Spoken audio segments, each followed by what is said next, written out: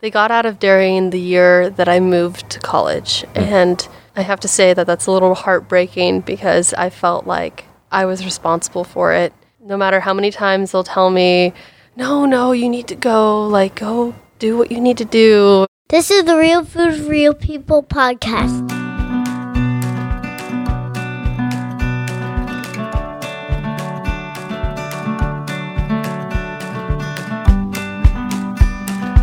Welcome back to the Real Food, Real People podcast. I'm Dylan Honcoop, and I'm glad you're here. Hopefully things are going well if you're self-isolating and keeping to yourself, as I hope we all are right now, keeping everyone as safe and healthy as possible. This week, we hear from a young woman who is studying at Central Washington University, just about to get her environmental resource geography degree.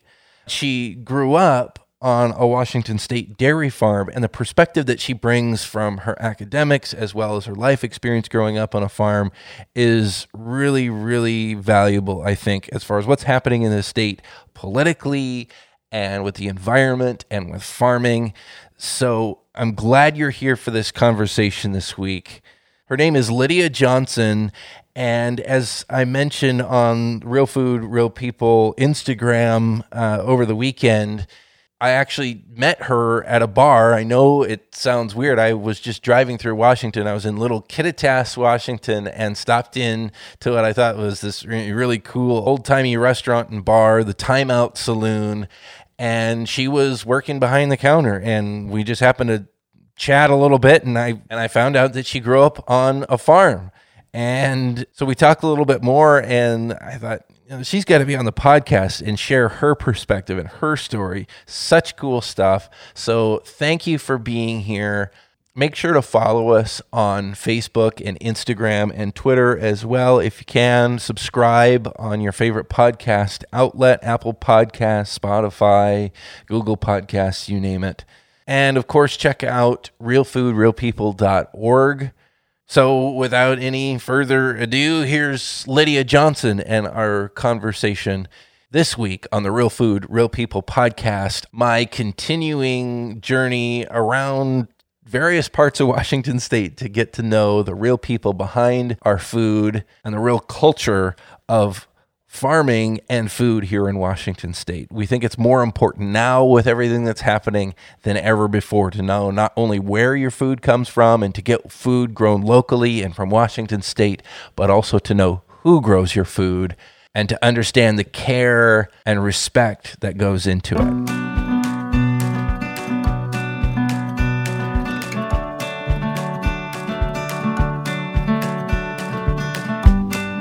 So I'm sitting in a bar, strike up a conversation with the bartender, you, and you're Right, yep. telling me that you grew up as a dairy farm kid. Yeah. So born and raised on a dairy farm, originally starting down in Vancouver, Washington. My dad got into dairy farming, had to pick up and move the entire dairy up into the raging, booming town of Ethel, Washington, where I say, oh yeah, I'm from Ethel. And they're like, what? Bethel? No, Ethel, Washington. Population, our dairy farm, and a post office. Where is Ethel, Washington? Southwest Washington-ish, right off of Highway 12 on your way over White Pass, or about 10 miles off of I-5. Yeah. So if I'm explaining it to somebody, I'll be like, okay, do you know where Olympia is? And they'll say, yes. Okay, do you know where Centralia is? Okay, 45 minutes southeast of there. And they're like, oh, okay, know right where that is. So I've probably driven right past it. So what? Tell me about the dairy. Like, how many cows did you guys have? Was this your whole life? Yes. So basically? We started out as a conventional dairy farm, and as I was growing up, we eventually made the transition into an organic dairy, and we were milking we began at like 400 cows, and then when we got to an organic dairy, we were only milking about 160. And so this was only my mother, father, and I, and we were the only ones doing it. We didn't have any hired hands. We didn't have any help. It was just the three of us. And at the time, like, I didn't know it was weird or abnormal to just be us three running this dairy, this little 12-year-old girl, and then both my parents had full-time jobs. And so we were just making it work. And so they would wake up early, 3:30, 4:30 in the morning. My job was to bring in the cows. So I would always be looking for an excuse to go out and ride my horse. So I'd saddle my horse in the barn early in the morning and go out and bring the cows in. My dad would always yell, "Don't run the girls. Don't make them run. Just walk them." I'm like, "God, Dad, come on, let me go." But, after I got a little bit older, I understood. So you wanted to be a cowboy, is what you're saying. Oh, yeah. I was Or a a cowboy. cowgirl. Oh, yeah, Yeah. absolutely.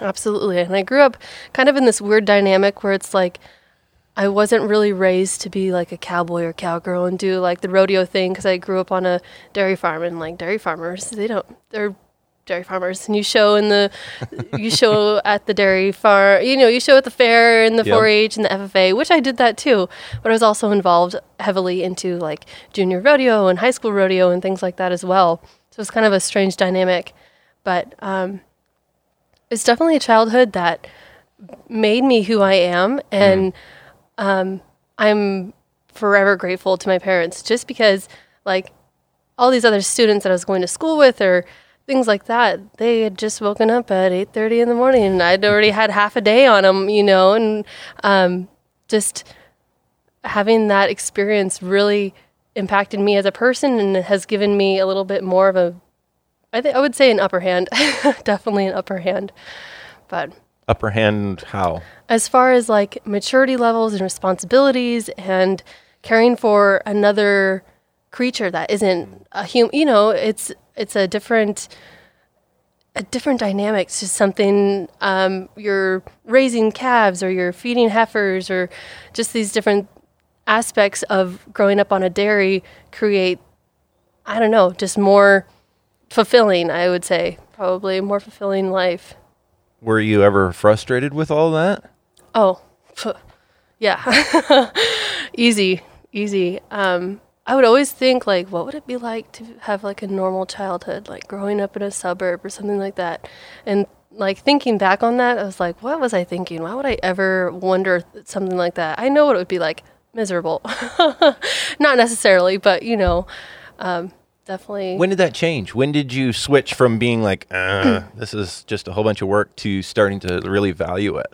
Well, when I was in middle school, I was probably like, I'd been enslaved for that long, I had been enslaved for that long already, feeding calves. And it didn't feel like slavery at the time, but, it was something that I had to wake up and do every morning and every Saturday, Sunday, holiday, everything. So my friends would be out, and they'd have sleepovers or something, but I'd have to get picked up early because I'd have to come home and feed calves or something like that, or just something small. But when I got into high school, I really started appreciating it, because it kind of made me a little bit more mindful of like time management and how to execute all the things that I needed to get done within the day.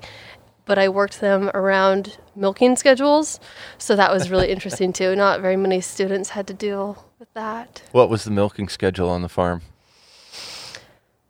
Usually we would milk at like 6:30, 6 o'clock in the morning, and then milk at 6:30, 6 o'clock in the evening, if not earlier, because it depended on how early I could get out and get the cows in, because sometimes things don't always go the right way. And we had a small dairy, so a lot of things went wrong, like pumps weren't working, or something would freeze, or the parlor was flooded one morning. Just small weird things that probably don't happen on, I don't know, I guess larger farms. I don't know. I think they happen everywhere. Yeah, from I the would people guess. I've I would talked to. say so too, I guess. Murphy's Law. If Yeah. it can break, It will. Yeah, no, absolutely. Absolutely. So why did your parents have to move the dairy east? And at what point in your life was that?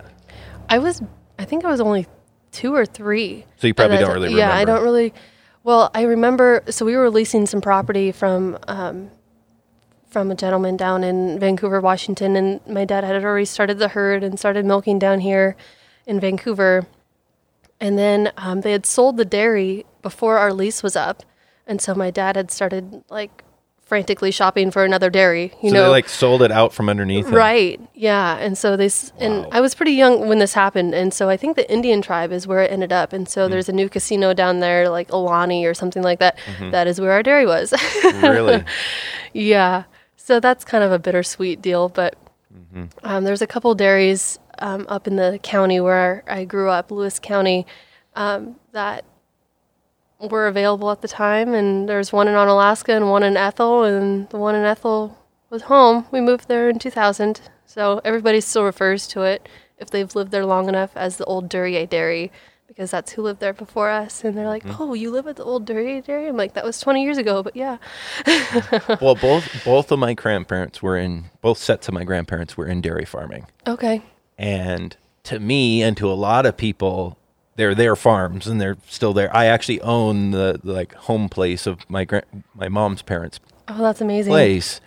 But to the real old timers, there's somebody, because they bought them still from other belong to- people. You know, Sam Byama. That was the, and I can't remember. The Leanders Dairy was my grandpa Hankoop's later. So I totally get that, and that kind of stuff carries on when the same family can't keep doing it. For sure. Did you think about staying with dairying? I actually did, but what I really wanted to do was I wanted to bring dairying back to the Ellensburg Valley, and this was kind of like an idea that lasted for maybe 6 months or something like that. It didn't last that long because the technology that I was wanting to get into was something that probably wouldn't be that attainable for me as an individual, and I'd have to find other people that are gung-ho about it as much as I am. I was like, I'll get a robotic milker because I like to travel a lot and I like to go do these things and I ride horses and I'm doing, things like that. But there aren't any dairies in the valley anymore. And so that was really strange to me when I moved here, that there wasn't like the local dairy or, something small, anything. But Well, that would make it harder to run a dairy farm here, right? Because there's Absolutely. no like dairy support businesses here. Absolutely. And there was somebody that had told me that it was because of trucks not making it up here from Sunnyside because that's where Dairy Gold plant is, or something like the restrictions on waste management, because this county is definitely turning a leaf in its political stance. So, and I guess we're talking about the Ellensburg area now, and like The valley, yeah. we mentioned earlier, I met you at this bar at Kittitas where you're bartending, and I just stopped in for a bite to eat. And so here we are. We're actually recording out here behind the bar in the empty beer garden. There's snow on the ground, Yes. actually. And so if you hear cars or trains in the background, that's We're why. outside, so. So that the reason I mentioned that is, how did you end up here from growing up down there in Ethel? I know, it's a big transition from small town of Ethel to the small town of Kittitas. I mean, so I was looking at colleges, and I had gone to, I'd done plenty of research and all that stuff. I was looking for a college that I could rodeo at and compete in college rodeo, but I also wanted a 4-year university that I could just knock out the 4 years and graduate, which didn't end up happening anyway because I'm on my 5th year, but I'm graduating this spring. Oh, good. I did 5. yeah. I'll confess that right here. Yeah. It took me 5. 5 years, that's been the average, so that's really what kind of brought me here. And during my first year here, I was kind of thinking about transferring to somewhere, like, I was going to leave the state. I was pretty set on like, I'm going to go to Colorado State or go to a little bit more ag-based college somewhere. And I ended up staying, and then I became a part of the community when I started working at the bar, because now I can't go anywhere without somebody recognizing me. Oh, you're the bartender from the timeout. Oh. So you go to Central, which is in Ellensburg, which Yes. is what, like 15 minutes from here? But you actually when you came out here, you started living right away in Kittitas? I did live in Ellensburg, but for a very short time. So it was like for the first year and a half or 2 years, and then I eventually moved out. My address is still Ellensburg, but I live out past Kittitas. It's like 15 minutes from here even. I don't even have internet there. It's one of those type places. So Why? Why didn't you stay in town? gross. I wouldn't stay in town. I like being outside. And I have horses too. I have horses, and I've got 6 cows here with myself. I And love my it that you horses. say staying in town is gross. Yeah, well, I mean, there's just it's just like your typical college student, walking distance from the campus and Yeah. things like that. And I don't really mean it that way, but it's too confined. I'm renting 25 acres with 2 other girls, and I have my 2 horses and my 6 cows, and I have access to an arena, and I can go rope whenever I want. So it's way better out here. I pay the price, but it's way better out here for sure. I want to find out about this rodeo stuff too, because you talked about being younger and into the whole cowgirl thing. You wanted to continue that. Yes. What do you do with that? So as far as rodeo goes, at the moment I'm riding a 3-year-old, so she is a little slow on the draw when it comes to, I'm still doing a little bit of roping on her, but she's a little young to be competing on. But just this last spring, I sold one of my good horses that I was team roping and breakaway roping off of, and he was a bang-up little horse, but I had to let him go. And so I did that, but prior to selling him, I did a lot of team roping and breakaway roping and went to rodeos, mostly college rodeos, and some small jackpots here and there, and did quite a bit of mounted shooting on him as well, which has become a passion for me as well. It's just so much fun. It's like barrel racing, but with guns. Way better. Way better. Everybody should give it a try. So rodeo, for a lot of people, that's like, ooh. Rodeo, I think the sense is it's really unnecessary and it's abusive of animals and all these things. What's your response to some of that? I guess one thing I should say, this is a Real Food, Real People podcast. What does rodeo have to do with food? Yeah. Why is it even necessary? Well, I guess it's I would say that rodeo is a little bit more of a showcase of the capabilities of your horse and the amount of training and practice. And the animals that we use, they're animals that love their job. The rough stock that's being bucked out, they're bred specifically to do that. You put them out in a field and just feed them, they're bred specifically for this job, and it's not, calves too, same thing, bred to run. It's still skills and a way of life connected with producing food though, right? Absolutely. Like the beef world. Yeah, real cowboys still exist in this state, right? Absolutely, especially in this valley. Back home, you find more dairy farms over on the west side where I grew up, and here people are renting or getting permits to put their cows out on public land, and there's a lot more acreage for people to push cows around, and it's more of a practical sense when you're talking about cowboying, like things like that, when you're going out and you're branding or you're vaccinating and things like that. It's crucial, Well, even roping is about cattle health, right? Yes, people just absolutely. think it's a show, which the rodeo stuff is a showcase of that skill. But the root of it, the root of it is a necessity. Absolutely. What's your favorite thing with rodeo? Probably team roping. Why? Well, so I headed for several years, and this horse that I've got now, she's pretty small, and I can't head on her, and so I'm really missing team roping, and I'm really missing going into, it's kind of been tough, but working through it, and I think she'll be big enough that I could heel off of her, maybe not be a head horse, but definitely team roping. You going to keep doing rodeo stuff after college? I intend to. I do. How do you keep doing that? Do you have to be pro to keep going? You got to make money. Your bank account has to support you. No, even in town, there's a bunch of small jackpots that you can keep going to, and then you enter and you pay your NPRA or Pro West entries and things like that. The smaller, they're not smaller, but they're different regions, and you can. There's a little bit of flexibility, but in the Northwest, it's a tough circuit to be in the Columbia River circuit. So other than keeping rodeoing, yes. kind of as a hobby, or maybe some pro stuff. Mm-hmm. What else are you planning to do once you get your degree here in a few months? So my ultimate goal is there's a overpopulation of feral horses down in southwestern United States in general, and it's actually encroaching on the Pacific Northwest as well.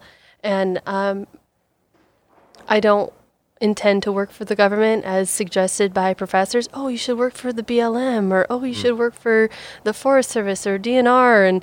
And granted, those jobs are great, and I'm sure of it, but they're kind of caught between a rock and a hard place. They're caught up in so many different lawsuits from other advocacy groups that are just half of their budget is tied up in fighting lawsuits. So a lot of that is not making any progress. So things that are making progress are research on different sterilization ideas or pregnant or birth control, like PZP is a current thing going on down there, but they are to keep feral horses from reproducing, right? So what's a feral horse? Explain what that really looks like in the real world. So it's technically they're called wild horses, right? And that's a legal term. It's not because they're actually wild, because every horse that is on that range is of domestic descent. So the actual species of them is of domestic descent. And so there are no wild horses. The only wild horse that there is in Mongolia, and it's called the Przewalski's horse. And it's like 3 feet tall, and just this tiny little horse that's the only wild horse that's in existence right now. And so when I refer to feral horses, it's kind of like a negative term against the law that's the Wild Horse and Burro Act of 1970. And so that needs to be changed. I've never heard of any of this stuff. Really? This is so cool. Oh, well, I wish I could have told. Yeah. So things along those lines, things need to be changed. And I'm not advocating for them to be removed or exterminated from the rangeland at all, because there's definitely, a history behind them, and they're part of the West, and how the Spaniards and the old Wild West. I mean, it was such a short time in history that it just kind of people want to preserve it that way, Mm-hmm. So you want to help preserve that, or you want to help those? What really is your dream outcome here with this issue? Oh, it's a pretty controversial topic. So I feel as though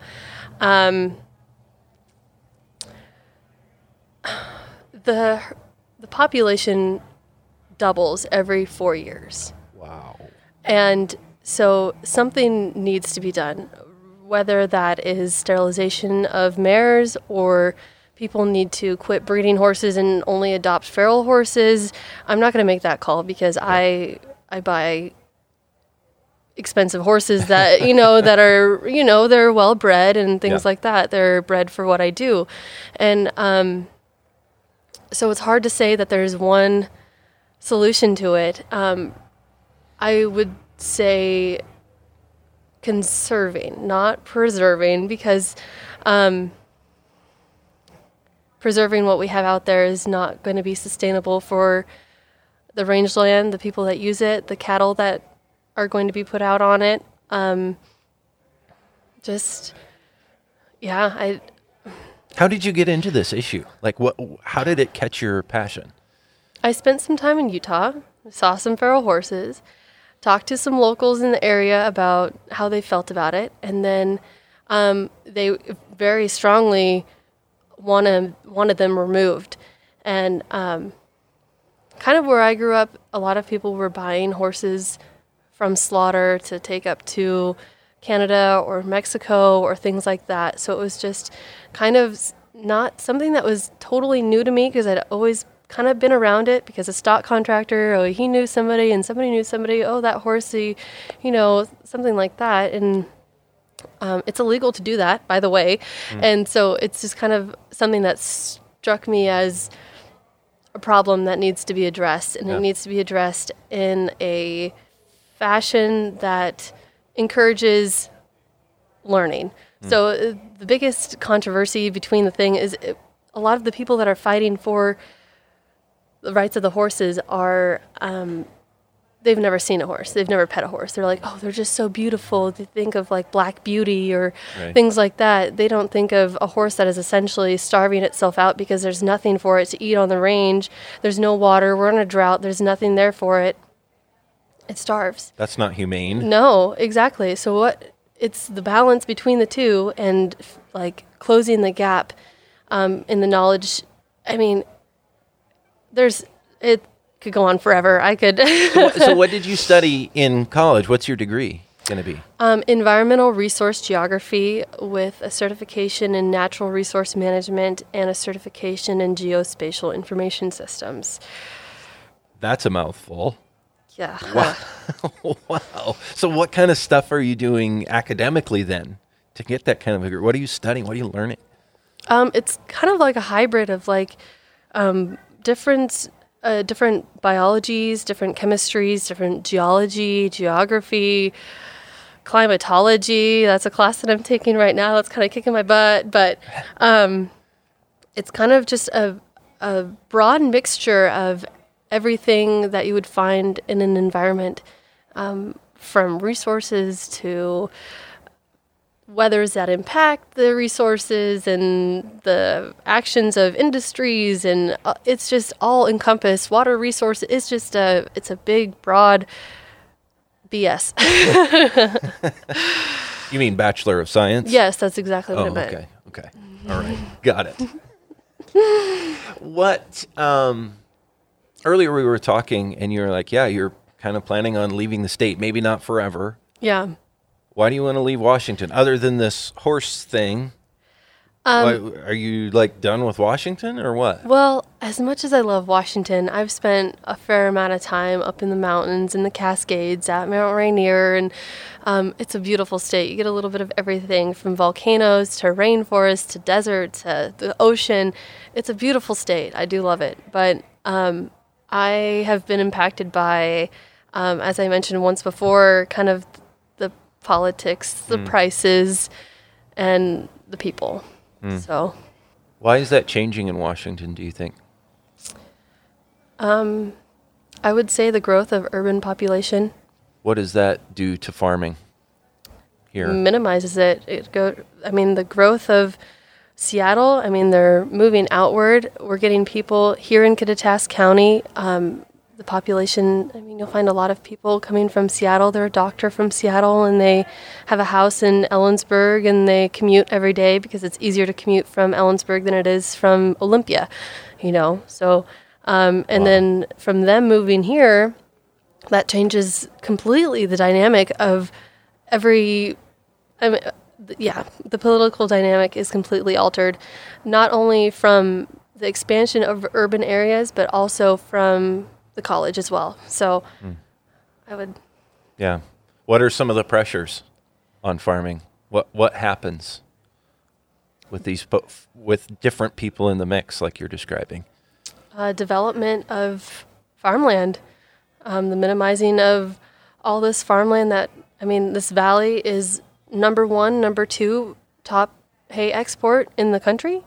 And we were getting all these people from Seattle. Oh yeah, we've got this nice 30-acre lot, and we're going to develop it. Or even if they get their hands on some more expensive, bigger hay fields, they're not going to sit on it. They're not going to continue farming it. That's their goal. Oh, Ellensburg is beautiful. Yeah, let's move there. It's only an hour and a half, 2 hours from Seattle. But I thought you're in college, basically in kind of an environmental program. Right. Shouldn't you be caring about the environment? This is why my department doesn't like me. They're like, oh, darn, you got Lydia in your class this time? Oh, I'm so sorry. She sits up front and raises her hand, has something to say about everything. It definitely is a struggle. In my department, they do a pretty good job of keeping the balance between politics and they're relatively unbiased, but there's definitely something that needs to be done as far as conservation of the farmland in this valley, especially. Yeah, what needs to be done to protect the environment here in Washington from your vantage point studying this academically? Oh, that's a tricky question because some people are saying farming isn't good for the environment, and that's one of the issues that they want to look at. Should we be doing farming or doing farming the way that we're doing it here in the state? Well, I would start off with saying farmers are stewards of the land. It doesn't, I mean, regardless of whether a farmer's out to make money or not, it's if they don't take care of their land, if they're not rotating crops, if they're not treating the land, if they're not replenishing nutrients that they've taken out by planting this specific crop or something along that line, those lines, it'll affect their crop in the long run and their property in the long run. And I mean, I experienced that growing up over on the west side. We grew hay on an old tree farm, and so tree farms are very acidic, and so we always did chicken manure was the most common thing in our area. So to kind of balance that out and kind of bring up the pH levels, definitely have to be proactive in that, I guess. Proactive in how you're treating the land, because in the long run it's going to affect how your crops are going to turn out, how much you're going to yield, what are the prices going to be like, you know. Yeah, in your farming background, how much time have you spent on the whole soil health issue? I mean, that's what you're touching on there, right? Oh, a stupid amount. We grew our own, we had haylage. We were feeding haylage, so we grew our own haylage, and we had barley as well that we ground up and mixed with cracked corn. And yeah. What's the future for your family's farm? So at this time, both of my parents are retired, and they got out of dairying the year that I moved to college. And I have to say that that's a little heartbreaking, because I felt like I was responsible for it. No matter how many times they'll tell me, no, you need to go, like, go do what you need to do, or type thing. And but the farm is still being ran. It's being leased out by a younger dairy farmer, and he's running our farm as an organic dairy, as well as 2 other dairy farms. One other is also organic, and the other is conventional. So he's keeping that going, which is impressive, because that's 3 dairies. I don't know if I could, let alone 1, but I'm sure, I mean, he's got quite a bit of hired hands. But how did the whole organic thing go? What did you think of that? How did your parents make that work? So when we got into it, we were kind of ahead of the curve. So it was kind of before everybody was like, oh, go organic. It was before all of that. And so when we were in it, it was good for our family, and we were doing well. And it was a really long process, though. I have to tell you, we had to get our land certified that we were making the hay on, which is not in the same location as where our dairy was. And so just getting that certified, and then we'd have to fence off our fences like 6 feet in because our neighbors sprayed their whatever, you know. And so getting the cows certified, getting the land certified, it was just quite the process. I think it was like 6 years maybe before we could become certified. Is organic better? At least, I guess, in dairy terms, because that's what you've experienced firsthand. Oh, in dairy terms? I mean, it's a nice idea, I guess, but as far as the quality of milk being produced, I would argue that it is probably on the same playing field. Organic milk, conventional milk. I mean, I always drink it raw, so I don't know what y'all are drinking at the store. No, I'm teasing, but we did always drink it raw. It was just, out of the tank. Scrape the cream off the top and put it in your coffee in the morning after it separates out. It was, like I said, it was no better childhood. What's been the hardest thing with growing up a farm kid and getting to this point where you are now? The hardest thing, I would say, probably just a difference in like my peers. So I don't really identify very easily with other 23-year-old girls in in classes at school. Like, they're like, oh yeah, I'm going to this party. And I'm like, oh cool, I'm going home to ride my horse type thing. I wasn't really, I feel like I'm a little bit older than my actual age. And I think that's because I was raised in this fashion that led me to be more mature. And I don't know, I don't want to sound conceited when I say those things, but it's like, I feel like, I don't identify very easily with people my age because of the differences in our childhood upbringings, and it's just it's very strange to me too, because I don't know where they're coming from. They did totally different things when they were growing up. They got to travel when they were young. They got to leave the farm. I'm teasing, but yeah. No, I know how that is. I grew up on a red raspberry farm, so oh yes, summertime was not a time for vacation like for everybody else. Yeah. Well, thank you so much for opening up and sharing your story. Best of luck to you on what you're doing next. You ever think about getting back into actual farming, being a farmer yourself? Yes, I miss it. I definitely have considered it, especially with this most recent starting up a dairy thing. And my dad's dream has always been to, bottle and sell organic raw milk. And I don't know, I guess it kind of rubbed off on me too, because I just think that would be so cool to have your own dairy and then have the same store on the same place, and people would come to your farm and you could give them farm tours and kind of educate them about where your milk comes from, and chocolate milk doesn't come from brown cows, and something like that. Yeah, it's definitely a fantasy, but maybe someday. I plan on having my own garden and greenhouse and my own cows. I'll be damned if I'm not drinking raw milk out of the tank when I'm settled or something. Well, good luck to you. And again, really appreciate you being willing to share your story here with this random guy, it's a long one. that just showed up here at the Timeout Saloon in Kittitas, Washington. Yep. Thank you so much. Yes, absolutely. Thank you. This is the Real Food, Real People podcast. These are the stories of the people who grow your food. I'm always amazed by the things that people do talk about, that they know, that they're involved with. And one of those was the whole feral horse thing. I didn't know anything about that. And I had no idea that Lydia was involved with anything like that. So when she brought that up, I was like, wow, and now I need to do a little bit more research about, well, what is that all about? That's kind of crazy. It was really cool to hear her story and hear about her family. I hope for her sake, you can hear right there at the end where you could tell that she still wants to be part of that farming world. And I hope she can find the right place and time to do that. Thank you again for being with us here on the podcast, and hopefully again that you're staying safe and healthy out there. If you're self-isolating, self-quarantining, whatever the case might be with this crazy world that we're in right now, you've got some time. Catch up on some back episodes.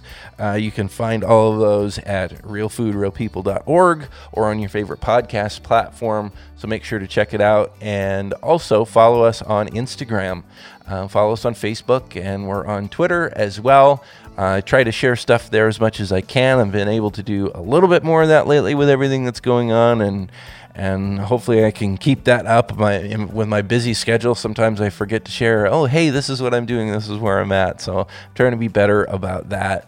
And we definitely appreciate you subscribing and supporting the podcast every week. And like I said at the beginning, we appreciate you paying attention to where your food comes from. And of course, with this podcast, it's so important who your food comes from. With everything going on in the world right now, I think we're more and more focused on our food, and are we going to be able to get it, and where, who's producing it? How far away is it from me? And that's why these stories are such a window into the food production that's happening in our backyard and here in our own state. It's just so important right now. And I think this time, with everything that's changing with our society and with our economy right now, with this virus and other things that are going on, I think it's bringing that focus back to where it needs to be on how we sustain ourselves, how sustainable our lives are right here at home in Washington. So thank you for being with us on the Real Food, Real People podcast. The Real Food, Real People podcast is sponsored in part by Save Family Farming, giving a voice to Washington's farm families. Find them online at savefamilyfarming.org.